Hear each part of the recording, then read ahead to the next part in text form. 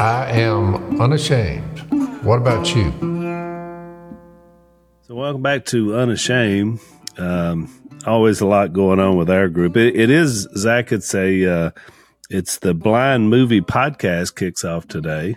That's right. Yeah. Which is exciting. We talked about it before, but it's actually going to start today. It's kind of a limited run podcast series that we recorded after we all saw the movie. Yeah. And just to get our reactions. Dad was very emotional on the podcast, I know, because I was there for part of that. But it's really important you guys listen to it, rate it, review it, especially on Apple. Because what happens is when you go and listen to it and review it, then that like drives it up so people can pay attention to it and hopefully find out about the movie. Yeah, we got Cy there to lighten up the mood a little bit. Yes, Cy had quite the look at the premiere. I think he thought we were doing it in Nashville. He came in a cowboy hat and sequin. He had like sequined,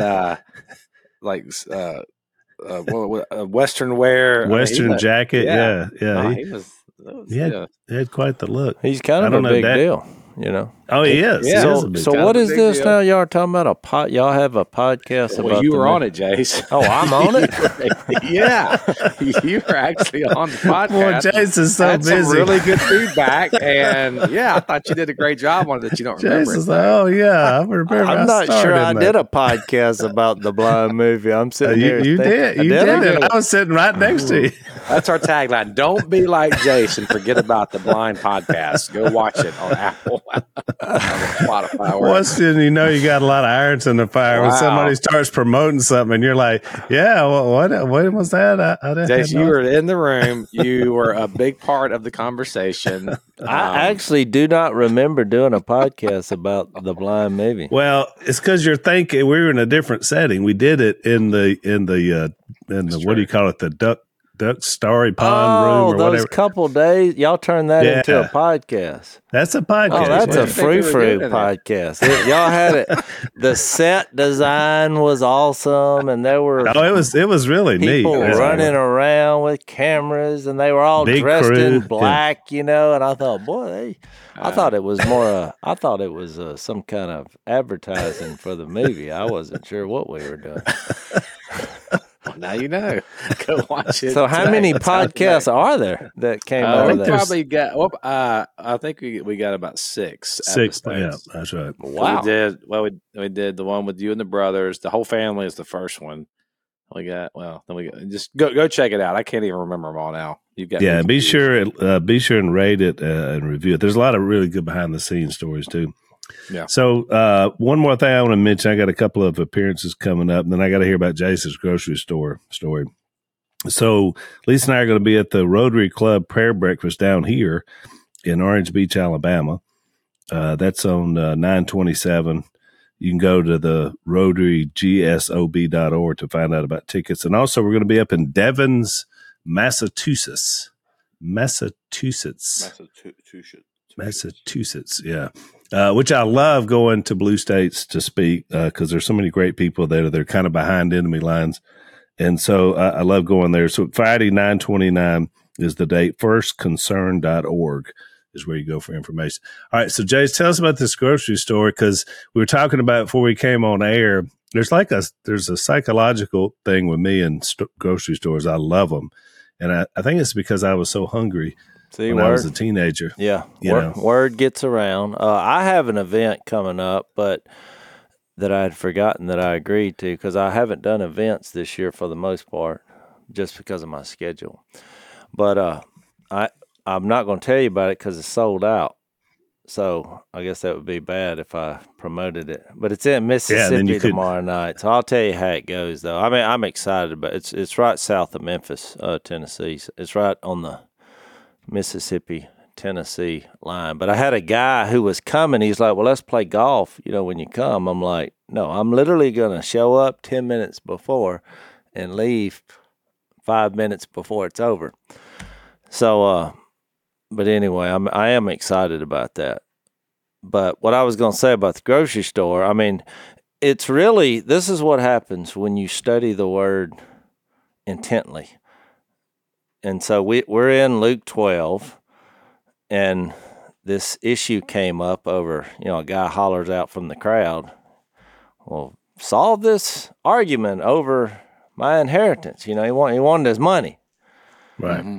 And the next thing you know, Jesus gives he just gives a dissertation about how you should view money. He starts talking about everybody's feeding the crows. And I mean everybody as in the deity is taking care of the crows. They don't have jobs. Look at the lilies of the field.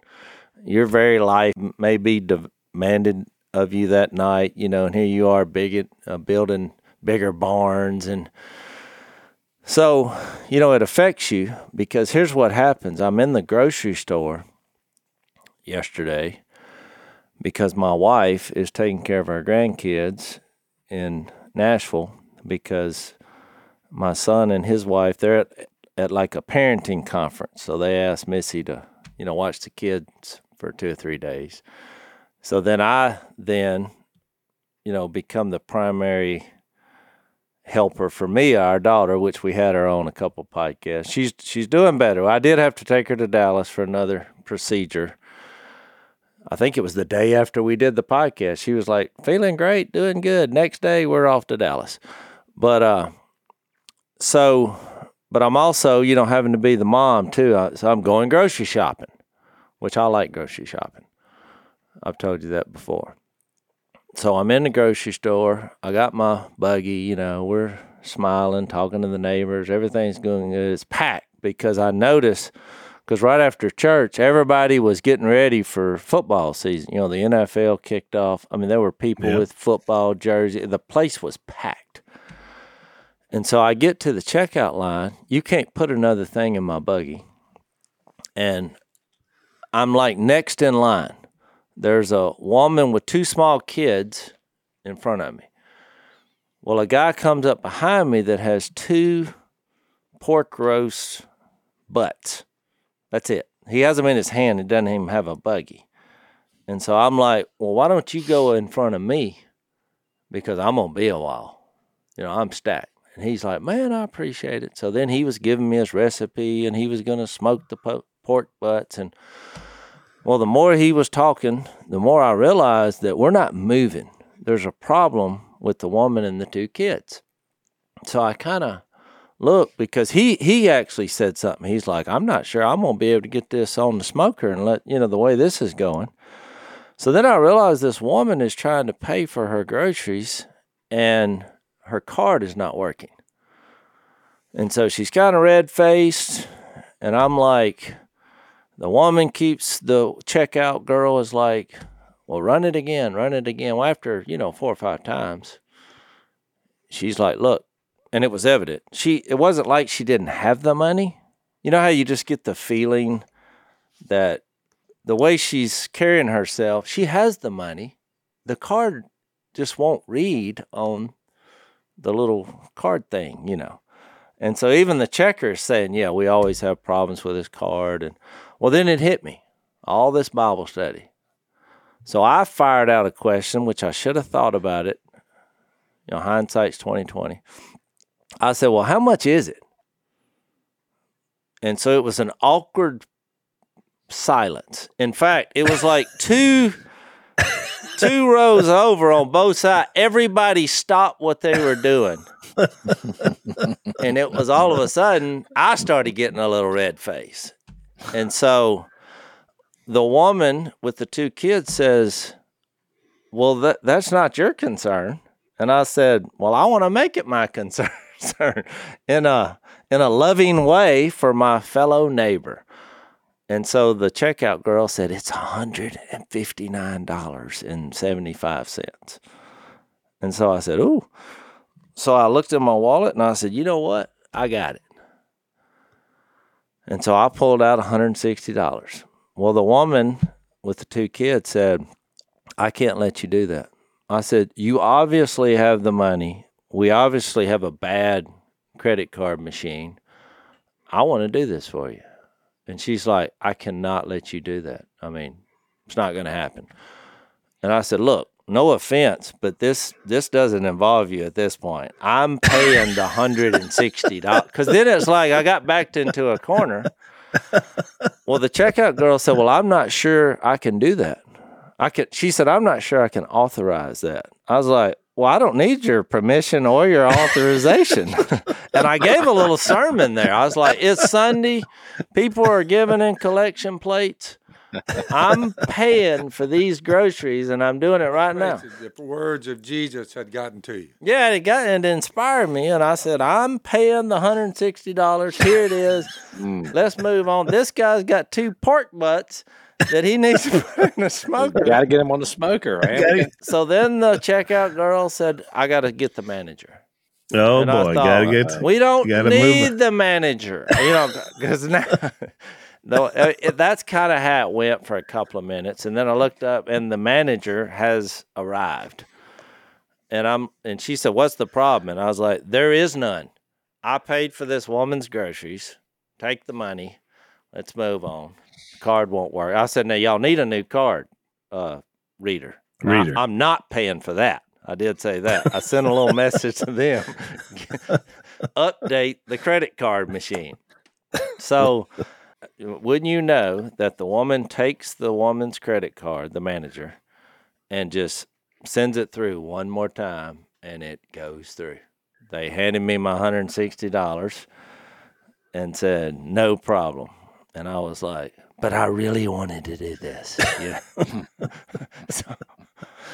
So what hit me... Did you pay for the pork butts? No. Well, I did say to him, I said, "No, granted, my selfish ambition, I would have thought, I wish his card wouldn't have worked, because that probably would have been $30.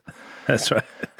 But it did, the spiritual emphasis that hit me out of all that, because I thought I really tried. And I think it was a good thing. It didn't work, but it hit me that it's hard to receive grace, because the woman with 2 children, she's like, I felt uncomfortable about you trying to do that. I appreciate it. Because she thanked me for trying to do that. She's like, "But I wasn't going to allow you to do that." I said, "Oh, I was going to do it." But it hit me in that moment that it's really hard for people to accept grace. It's almost impossible. And that's kind of what, from what we've been studying. Well, some groups are quick to take your money if you offer it. Well, exactly. But she was not one of those people. That's correct. There are some that said, "Nope." Because it makes you look like, oh, she didn't have the money.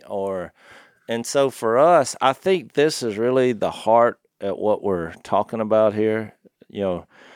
Jesus is talking to people who are putting their confidence in their money and how they look to the world. And so, when he gets to the application, which we'll get to at the end of the chapter, when he's like, well, God is gracious enough to give you his kingdom. That is the motivation, but we like our own little kingdoms. We're like, look at what I've created. I've got the money to do this, and I look at the image, which is why he was given the illustration. So it was actually a good personal sermon on receiving God's grace despite us, having things that we are tempted to put our confidence in, like money and image. So that was the story. We had a little Jesus moment in the grocery store on a transaction that never happened. So since we do a podcast, obviously our First Amendment rights of free speech are very important. And unfortunately, some people have kind of decided that's not a basic right. A lot of the big tech companies have set some dangerous precedents. And it doesn't matter who your politics are, who you voted for. We see this happening. And really, everyone should have the right to express themselves. And so the big tech monopoly has instead opted for silencing tactics and censorship. So one of the ways that we've seen to be able to fight back on this is one of our sponsors, ExpressVPN. And it's a way to not let them control the internet. So if you ever wonder how they make all their money, these big tech monopolies, It's by tracking your searches, your video history, everything you click on. They're going to build a profile, then they sell off your data. But when you use ExpressVPN, the app on your computer or your phone, the software hides your IP address from third parties. So that's going to make it difficult for them to trace you as well as sell to advertisers.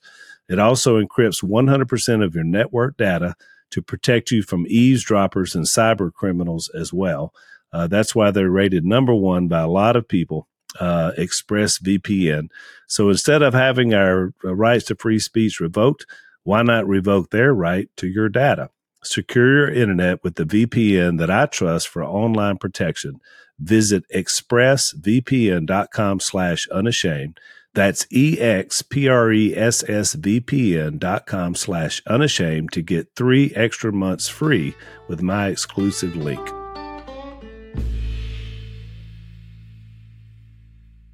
So where did I go wrong with that, Al? Where was the problem? Well, I mean, I don't see a problem. I probably wouldn't have, if it had been me, I probably would have had the same instinct. I probably wouldn't have been quite as forceful as you were, but you know, you'd have hated for her to walk away and not have her groceries. Yeah. Just simply I would say where you went wrong is when you said, how much is it? Because then what if the number would have came back and you'd have been like, oh, never mind. that would have been awkward. So, how much is it?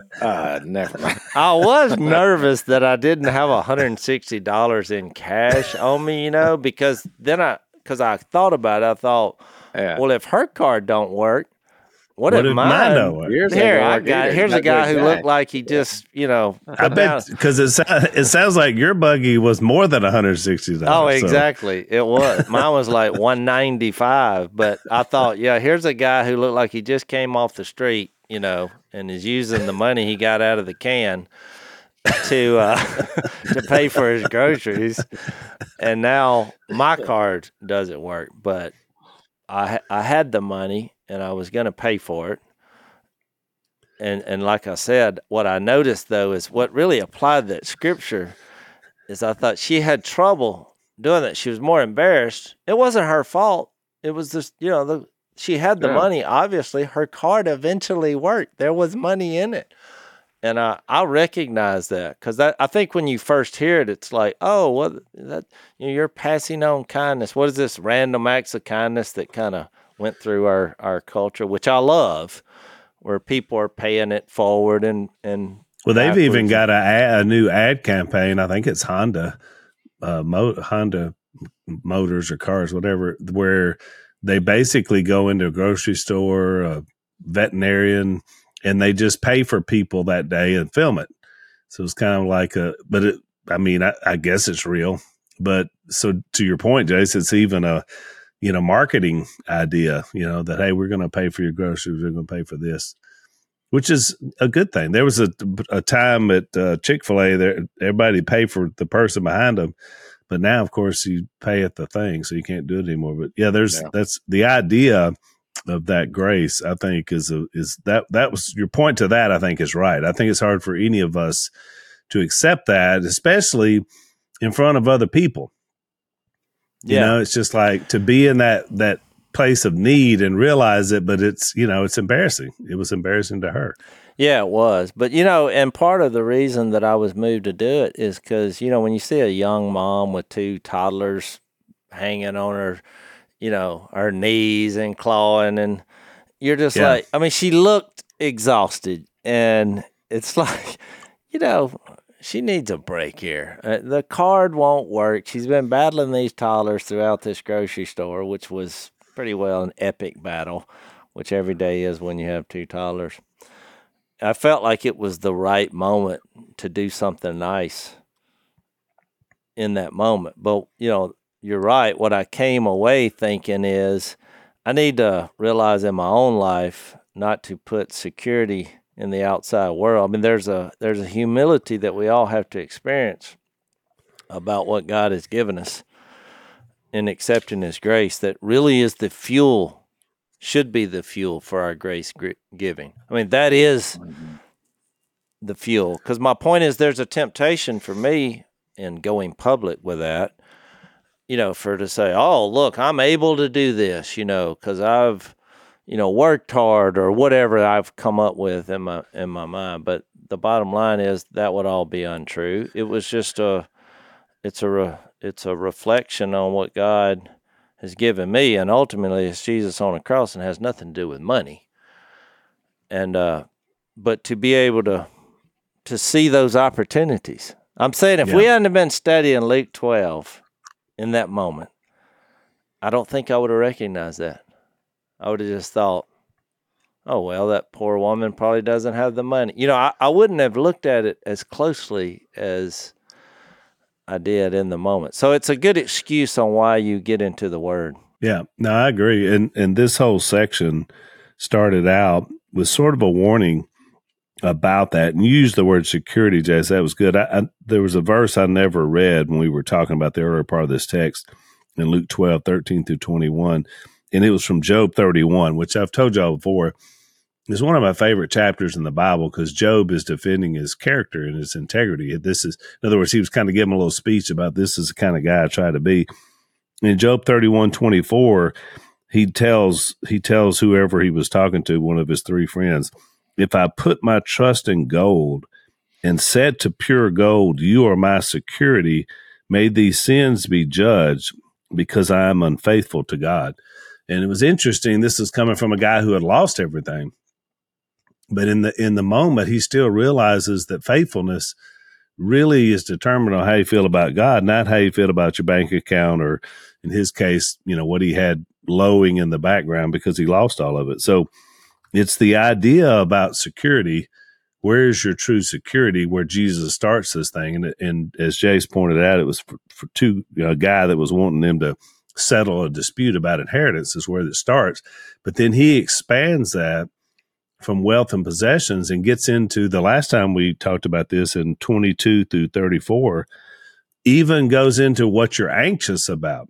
Mm-hmm. So in other words, he starts out with like money, possessions, where you don't want to put your security. And now he says, but why do you worry about anything?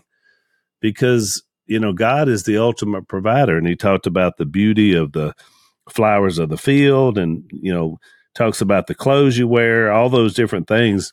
They're just basics. And he says, why would you even worry about that or be anxious? And so that's what we talked about the last time is what makes people have anxiety and anxiousness about what they worry about, what they fear, and even down to selfishness, as you mentioned earlier. So I think that kind of catches us up to where we are today. Yeah, I had the same thought. And, I thought how profound his illustrations were. Here's a guy building, he gives the parable about a guy building bigger barns and he's gloating. I'll say to myself, look at the problems I have. I'm having to build bigger barns to hold all my stuff. Jesus rebukes, he rebukes him. And then he's like, you should be storing up, things towards God, being rich towards God. And we talked about that. So then he told his disciples, so don't worry about your life, what you eat. Life is more than food and the body more than clothes. Then he's like, consider the ravens, which I say we call them crows. But Phil, how many times have we been, because we spend a lot of time in the outdoors. And when you look at how many crows there are, it is unbelievable. It's a lot of. I mean, in fact, there's open season on crows. There's no limit. I mean, you can do it 365 days a year because there are actually so many of them. The government will allow you to shoot as many as you want because they're destructive.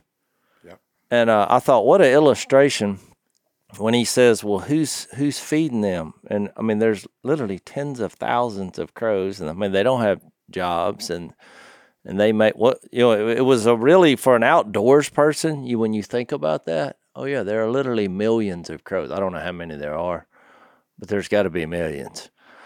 And then every time you see, I remember one of the episodes we were filming not long ago. I think we were in West Texas. but we were there when all the flowers of the fields were blooming, and we were literally going just, West Texas is so vast, and we're traveling miles and miles, and there were just tens of thousands of acres of flowers, which the camera people were capturing that moment many times because it was aesthetically just unbelievably beautiful. But when you notice something like that, you're like, huh.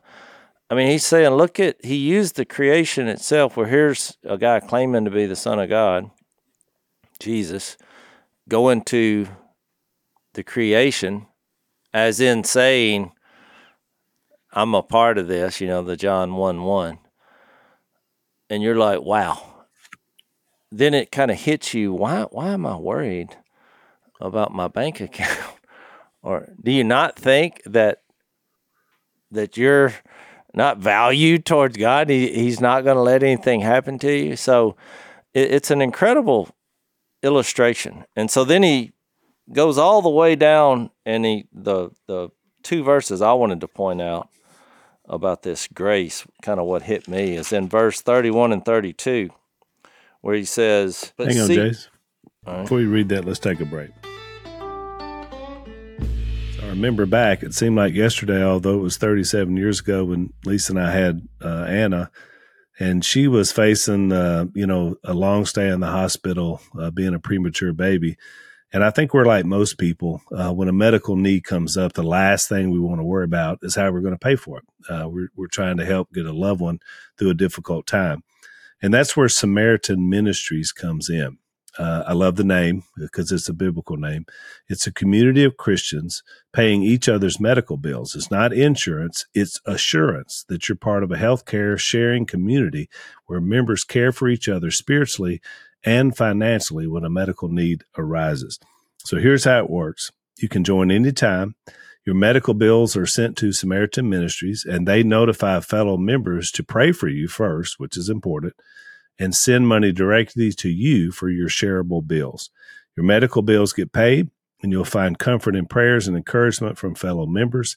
When another member has a need, you'll do the same for them. So it's not a faceless company, but it's actually an opportunity for ministry. What I also love is that when a medical emergency comes up, you don't have to give a second thought to whether the hospital or the ER doc is in network. Samaritan Ministries has no network restrictions, so you have total freedom to choose whatever doctors, hospitals, and treatments are best for you and your family.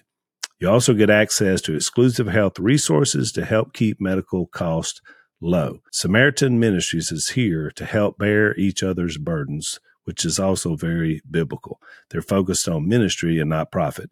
So join 80,000 Christian households across the nation, sharing 30 million in medical needs every month. Become part of this community today at SamaritanMinistries.org/unashamed. That's SamaritanMinistries.org/unashamed. Join today.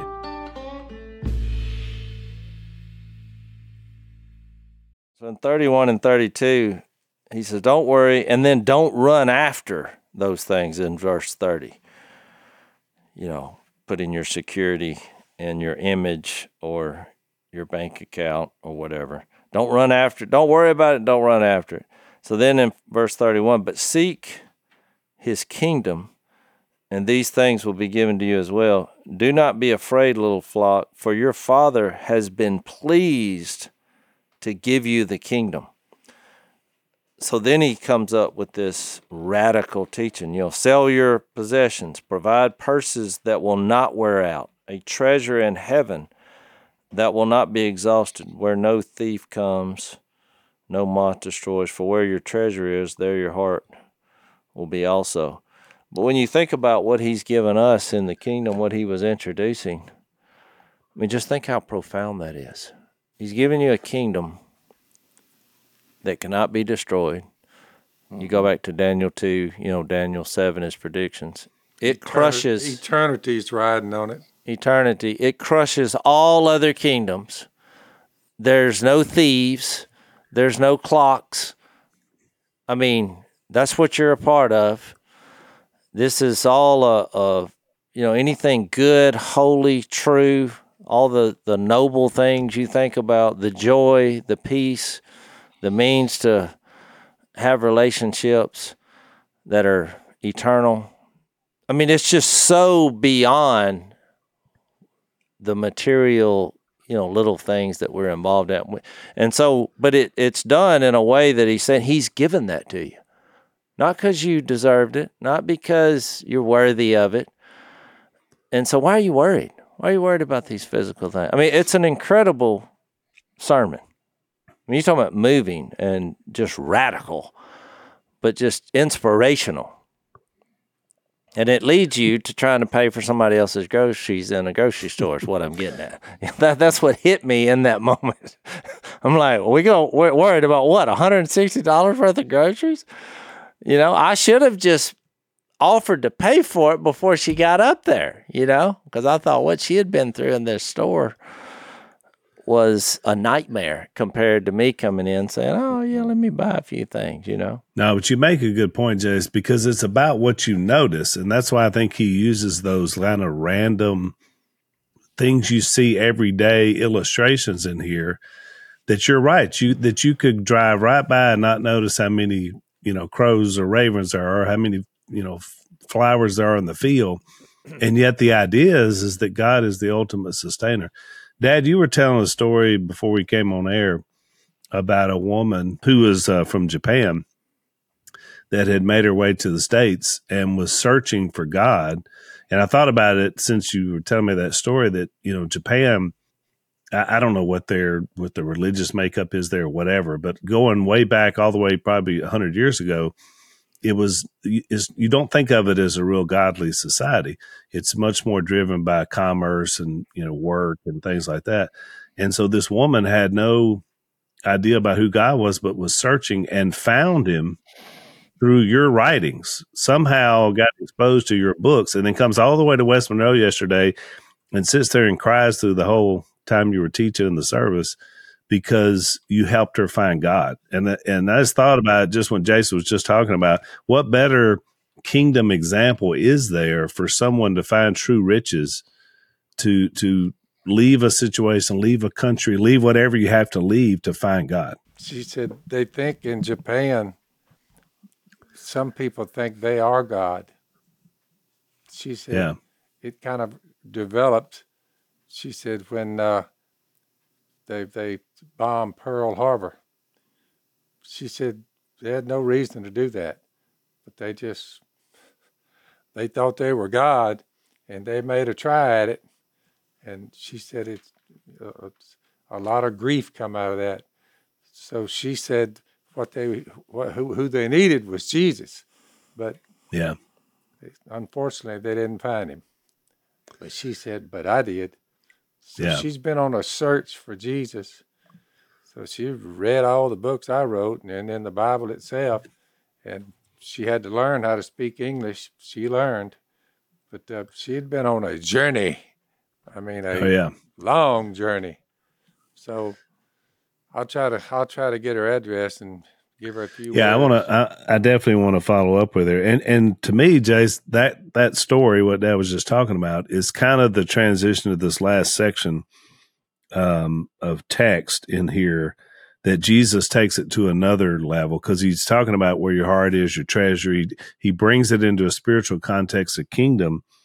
And then this next section, he shifts into what's the most important, and that's this idea about being ready for when he comes back. It's like this whole concept of kingdom living, and part of that thing, I think, sort of the radical thing you were mentioning, was a little bit of a kind of a nod to what they were going to be experiencing in a very short amount of time. They didn't realize it, but he knew when he left and went back to the right hand of the Father. I mean, when the kingdom was fully realized by the disciples, it was a lot like what he's describing here. I mean, they kind of pooled their resources. They weren't really worried about money or taking care of each other. They were just getting the gospel out and watching people's lives change. So all that's right. They're on the cusp of this whole situation. And so then he goes into this next phase, was like, you got to be ready. You got to be ready for my return. So I got some breaking news that I love to share. Breaking news on the podcast. Our own Jase is going to be the keynote speaker for the Mighty Oaks 13th Annual Warrior Gala in the Woodlands, Texas on October 14th at the beautiful Woodlands Resort. Jase, you going to fire him up? Look, I feel, to be honest, humbled, inadequate, but driven by the Spirit to be a part of that. I love what Chad Robichaux and their team are doing for our veterans. And we're going to have a night of worship with Michael W. Smith. And I don't really do a whole lot of advertising on a lot of things, but you talking about a place to put your money where your mouth is on what I think makes this country great, and it's the Lord's work.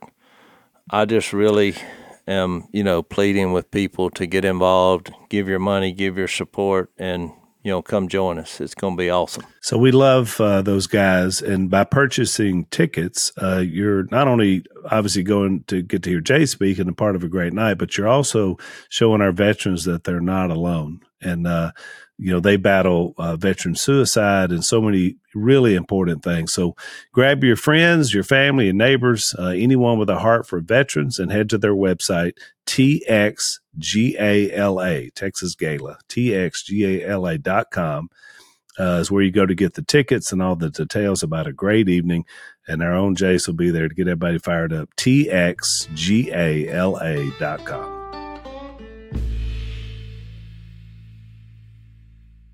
Yeah, what's crazy, it's like a prelude to the gospel on what we call the gospel. I mean, God's doing the giving. He's brought the king who's bringing the kingdom, but he's doing it in love, and he's doing it in compassion. He's showing that everyone is valuable, all the way here, that he has the power to do this. He's healing diseases. He's driving out demons. He's calming storms. And then he comes to just something so practical. I mean, I don't think I've ever heard a sermon that said, look, the next time, the next time you're anxious or you're worried about your money or your job, go count some crows, number one, and go pick some flowers. I mean, that's basically what he said. Yeah. I mean, who does this? And that's my point. I heard a lesson not too long ago. I forgot who was talking, but I wrote this down. But, the difference in Jesus and all other religious leaders, or just leaders in general, when you look at people who are not Jesus, who are leaders, they either have great lives but not great claims, and, we admire them. I mean, they're just people who do good work. We say, boy, that's good. But their claims are not as lofty as Jesus, because here's Jesus making claims like, I'm from heaven. I am the resurrection and the life. So when you think of his claims, they're just so amazing that it's hard to get your mind around them. Or people they have great claims, because there's a lot of people who are claiming to be God and claiming to be able to do all these miraculous supernatural things. But when they don't have great lives, which all people are sinful, well, we laugh. We say, yeah. So here's Jesus, who has not only a great life. I mean, he was the only perfect adult, but his claims are also great. So that's why it's going to go to where it's going to go, where he's so radical that he becomes divisive. When we get to the end of the chapter, it's like people are going to be against each other over me because I'm claiming things.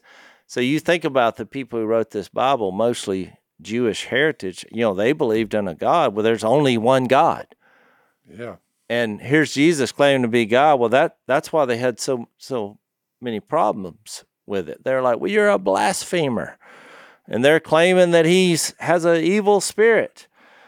And then when you fast forward 2,000 years, the people who wrote these words that we're now reading came from that kind of heritage.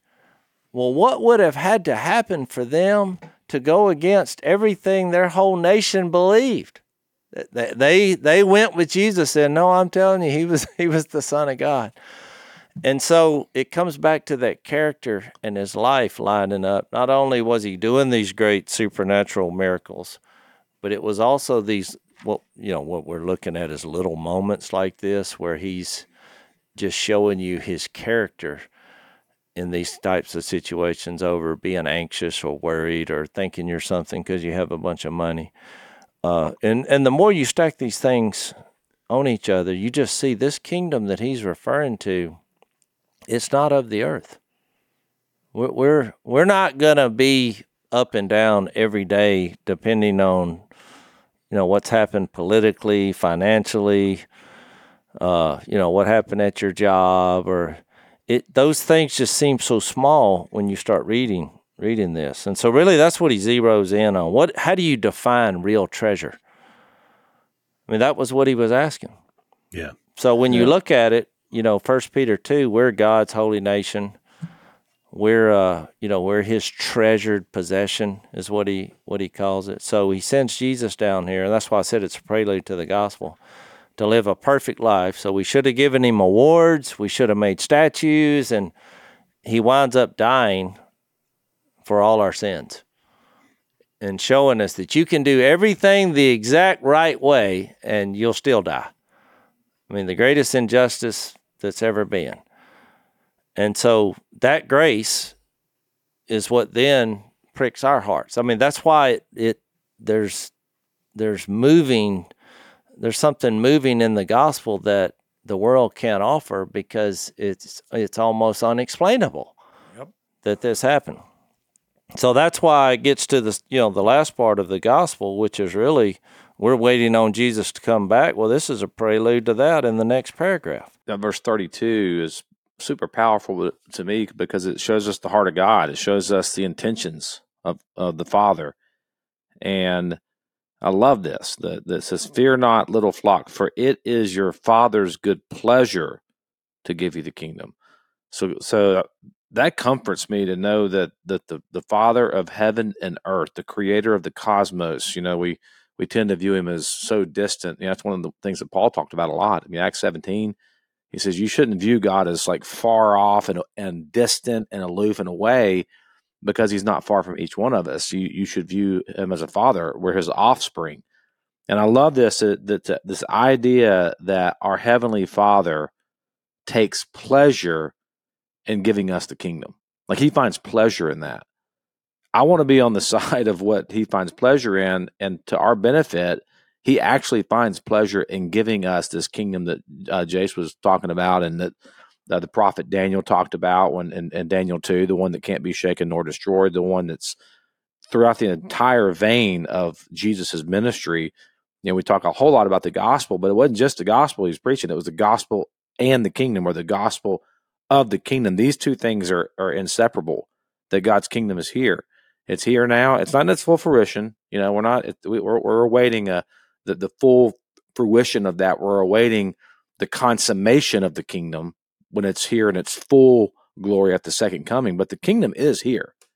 And we're being invited to live in this new kingdom that transcends our geopolitical spheres. I mean, it just does. Look, we get into politics on here. We are bona fide conservatives and all that, but that is not, our hope is not in that. If it was, we have no hope.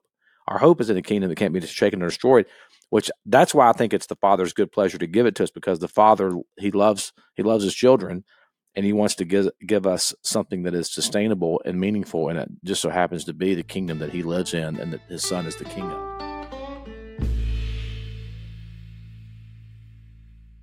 I want to mention a couple of verses, Jase, before you read this last section, because I love what Zach just said, that this idea that this all comes out of how he feels about us. 1 Peter 5:7, Peter said, "Cast all your anxiety on him because he cares for you." So this is later in Peter's life. He recognizes you don't have to have anxiety when you know that God cares about you. And then Paul in Philippians 4:6 said, "Don't be anxious about anything, but by prayer and petition you appeal to him, and he gives you the peace that transcends all understanding. So, those ideas about anxiety, and which we all have, anxiousness from time to time, but we really realize who God is and how much he cares about us. We don't have to, which is, both those writers' points as they go on. All right. So Jase, read that last section. Real quick, let let me add this on Go that, ahead. though. The reason why we have anxiety, I'm just thinking about what the core of anxiety is. It's fear that you're not going to have the outcome that you expect or want. That's what you're afraid of. Something's going to go wrong, and the fear is that I can't control the situation. I can't control it, and I think that's what's so powerful about the kingdom, and it's why he can say here, "Fear not, little flock." And I don't think he's been like in a derogatory way, condescending. I think he's just letting you know you're the flock. I'm the shepherd. Fear not, little flock, for it is your Father's good pleasure to give you the kingdom. God's sovereign. God can sustain us, and when we put ourselves in a posture of submission and trust in Him, then we can be released of our anxieties, because if God really is powerful enough and He's good, if He's both those two things, He's powerful, He's all powerful, and He's all good, then He's gonna have our best interest at heart. And so when we move into moments of pain in our life, when we move into moments of anxiety, fear, something happens in your life and you can't make sense of it, and that happens to everybody, right? You have to put yourself in that position again, just to remember that, man, I'm not sovereign. I have such a limited view of reality of the world. I occupy a very small percentage of geographical space on planet Earth. And I do it in a very small span of time in the grand scheme of all time. Like my perspective is so small that I have to trust in a sovereign God who sees it all, and he's in control of it all, and I can lean into that. That's why he says his kingdom can't be shaken or destroyed. He knows what he's doing. God's not surprised by outcomes. He's planned all of this, and so we lean into that and we trust in that. And that's when you can start to have a release of your anxiety, when you realize that you're not in control anyways, that he is. Yeah, that's good. And I like the fact that it's little. I mean, think about that little flock of 12 would change the world and become the core of the kingdom, which is powerful. And die doing it. That's right. And went to their death proclaiming truth, which is really good. All right, Jase, read this text so we'll have it set up for overtime in the next podcast. Yeah, so in 35, he says, be dressed ready for service and keep your lamps burning, which he's obviously making a spiritual reference to those two qualities. And it's really something we're going to talk about, because when you talk about or think about those verses that say, think about Galatians 3 when it says, whoever, we're all sons of God through faith in Christ Jesus. For all of it who have been baptized into Christ have clothed themselves with Jesus. Or you think about Ephesians 6, putting on the full armor of God, the dress, and keeping your lamps burning. Where do you get your fuel from for being a burning lamp for Jesus? I mean, it's an incredible illustration, and there's tons of passages that go with that.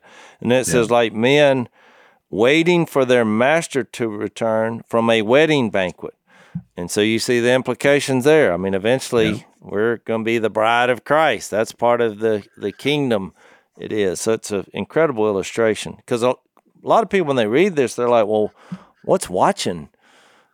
Well, what's the big, that's all he wants me to do is to watch and be ready. Yeah.